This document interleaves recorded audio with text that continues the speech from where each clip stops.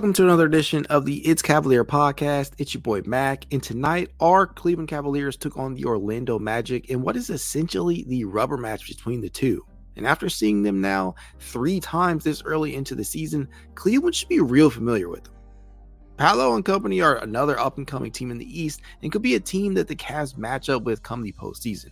But if tonight is any indication, these two are in much different tiers. It was an absolute ass-kicking. With tonight's victory, they are now 2-1 against them in the regular season. In the first game back on December 6th, our all-star backcourt duo of Darius Garland and Donovan Mitchell combined for 61 total points on a very efficient 22 of 42. It was enough to overshadow a very good game from Paolo Banchero, who dropped a season-high 42 points on the Cavs at the time. But honestly, the most memorable thing from that victory to me was the fact that Cleveland held Orlando to an Antarctic 2 of 23 from three-point distance. That is less than 8.7%. In the rematch back on December 11th, Orlando returned the favor as they held Cleveland to a paltry 22.5% from distance en route to a 104-94 victory that saw the Magic get well-balanced scoring from up and down the roster. 8 Magic players scored 7 or more points, led by Paolo with 20. Now, ultimately, they used a monstrous third in which they doubled up the Cavs by scoring 30 points. In this one, you just knew it was going to be a good game from the Cavs from the start. They got off to an 18-7 start as they drilled 4 early triples. Hell, they ended the first quarter alone up 38-19 with 8 total three-pointers made. Sam fucking Merrill had 4 all by himself on his way to a 12-point quarter. He would finish tonight's game with 26 points on 8 of 13 from the field. Every shot attempt doubled as a heat-seeking missile. Fuck, everything that man puts up looks like it's destined to drop. It's almost as if he's made a deal with the basketball gods in exchange for the ultimate green light. And if this was 2K, Sam would probably have every shooting badge known to man applied to his my player. I mean, he's been that good. He has been that good of a shooter. He has now drilled 66 total triples in just 26 appearances. Dude is cash money, or rather, money Merrill.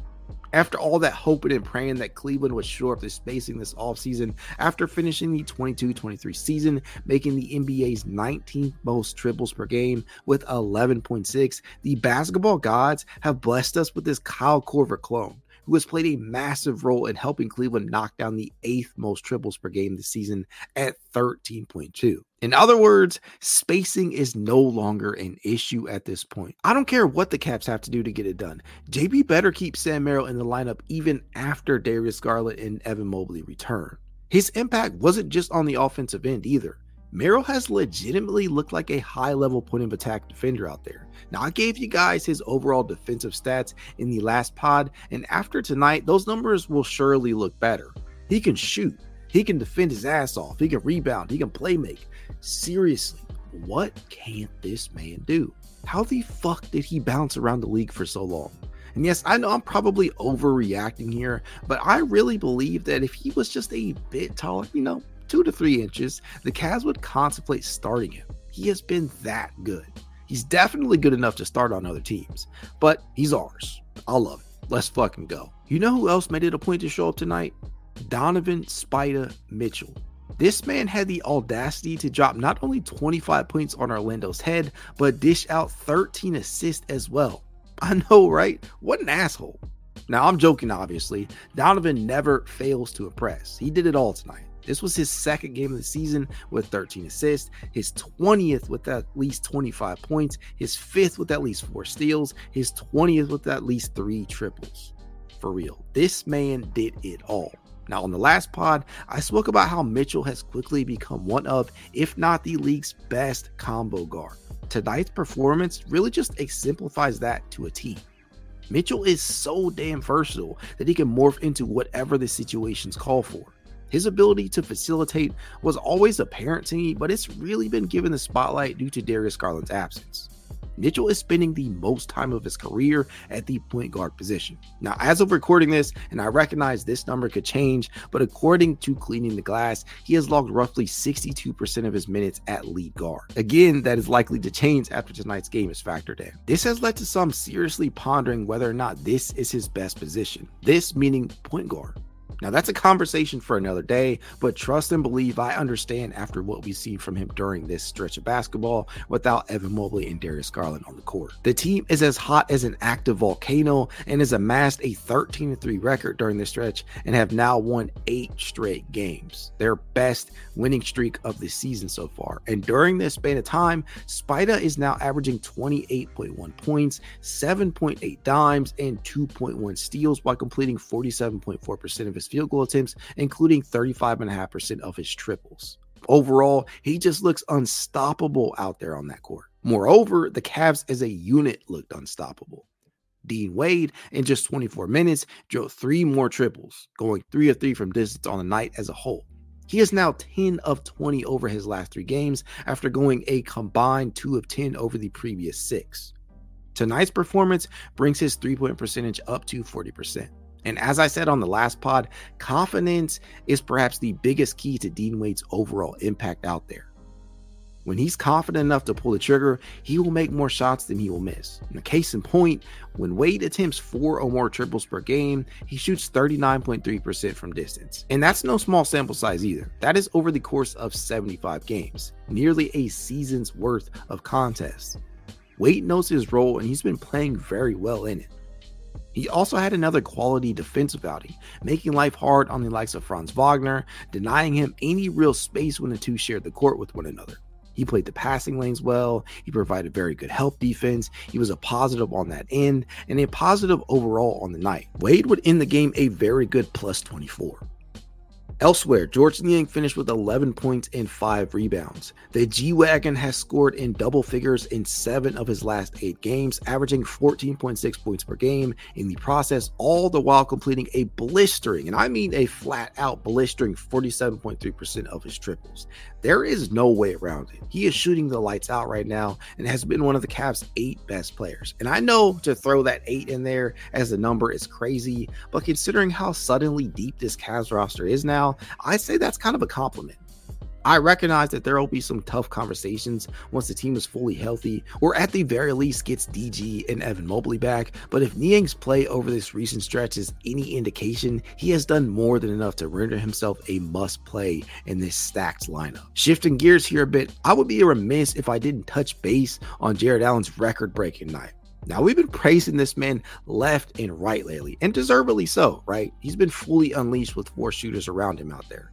He's just playing some good-ass basketball at the moment. But tonight was extra special because the big man out of Texas set a new franchise record for us with his 12th straight double-double, a record previously held by former Cavaliers Andre Drummond and Elmore Smith. Allen pulled down his 10th rebound at the 6:03 mark of the third quarter after Orlando's Paolo Banchero missed a 13-foot jumper, resulting in the entire bench to celebrate this milestone. Allen would finish the game with 14 points, 11 rebounds, and 4 assists in addition to 2 blocks. He really is capable of doing it all, ladies and gentlemen. He keeps using DHOs to dissect the defense, and many of his field goals tonight were the result of a perfectly placed screen, especially on this play in which he ran a nice 2-man game with Donovan Mitchell. After he hands the ball off, Allen immediately cuts to the basket where he dunks it home. He did much the same during this sequence with Mack. He hands the ball off and then cuts to the rim, resulting in another dunk. JA now has 18 games with at least 10 boards and 17 total double-doubles on the season. Now, one has to wonder, how much better can Allen truly get? But at the end of the day, if this is peak Jarrett Allen, I can live with that. I want to see this streak continue for as long as it can. He is just such a likable player and appears to really be enjoying himself and basketball, man. His love for the game is clear, and after that dreadful showing against the New York Knicks in which he got outplayed by Mitchell Robinson, this recent stretch of games has definitely earned him some redemption. Something else I was really hoping to see tonight with the absence of Karis LeVert was real minutes for the likes of Cavs rookie sensation Craig Porter Jr., who figures to be the odd man out once the team returns Karis and Darius. Somebody is likely to lose their minutes once that happens, but for tonight, CPJ got that run, and I was content with the minutes. He isn't perfect, and as we all know, he's just not a dependable floor spacer at this point in his career. But what he will do is make up for that with some strong drives to the cup and excellent feel for where his teammates will be. Porter Jr. doled out 5 assists tonight and made some quality passes in the process. His dime to Sam Merrill really sticks out. Being on his back and demanding the basketball down there. Very high percentage shot for him from that spot. Merrill for 3. Now here's a few things to consider, Cavs fans. Craig Porter Jr. is a 6'2 guard playing on a team that features high-level guard play in the starting lineup, as well as a bevy of players capable of giving solid minutes at both guard positions. There's Darius Garland, Donovan Mitchell, Karis LeVert, Isaac Okoro, Sam Merrill. You could even throw Mack in there, as he will continue to play 2 guard in certain lineups. That is a lot of mouths to feed and not enough minutes to go around. Something else to consider is that the two-way players can only appear in 50 games for their NBA clubs. CBJ has now suited up in 28 games this season, and with just 22 left, the Cavs have to be careful not to use those appearances in the wrong games, especially with this team's injury history. They got to be smart about it. And after Ricky Rubio retired, the thought process for many fans, including myself, is that CPJ should be the one to take his roster spot, i.e. converting his contract. That could definitely still happen, and I think it will, but time will tell. Things I loved from this game.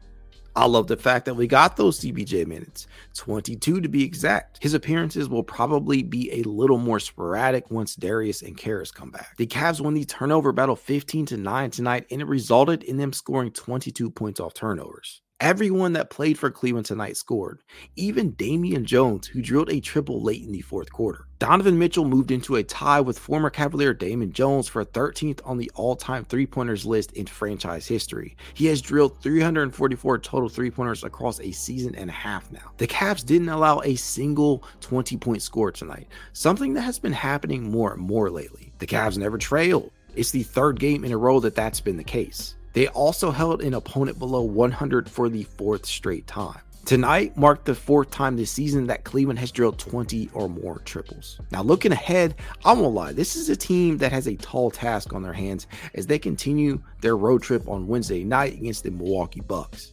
Now I'm assuming they will have to face Giannis, who missed the Cavs' last game against them just a couple of games back. That will be appointment viewing, and if they are able to win their 9th straight, the league better watch out. And with that being said, as I always tell you guys, if you'd like to reach out, you know how you can. It's Cavalier_pod on Twitter, TikTok, Instagram, YouTube, and more. If you would like to be added to the It's Cavalier Discord chat, you know what to do. Leave a rating, leave a review, send a screenshot to said review to itscavalier53@gmail.com, and I will send you an invite. That said, go Cavs. Have a good night.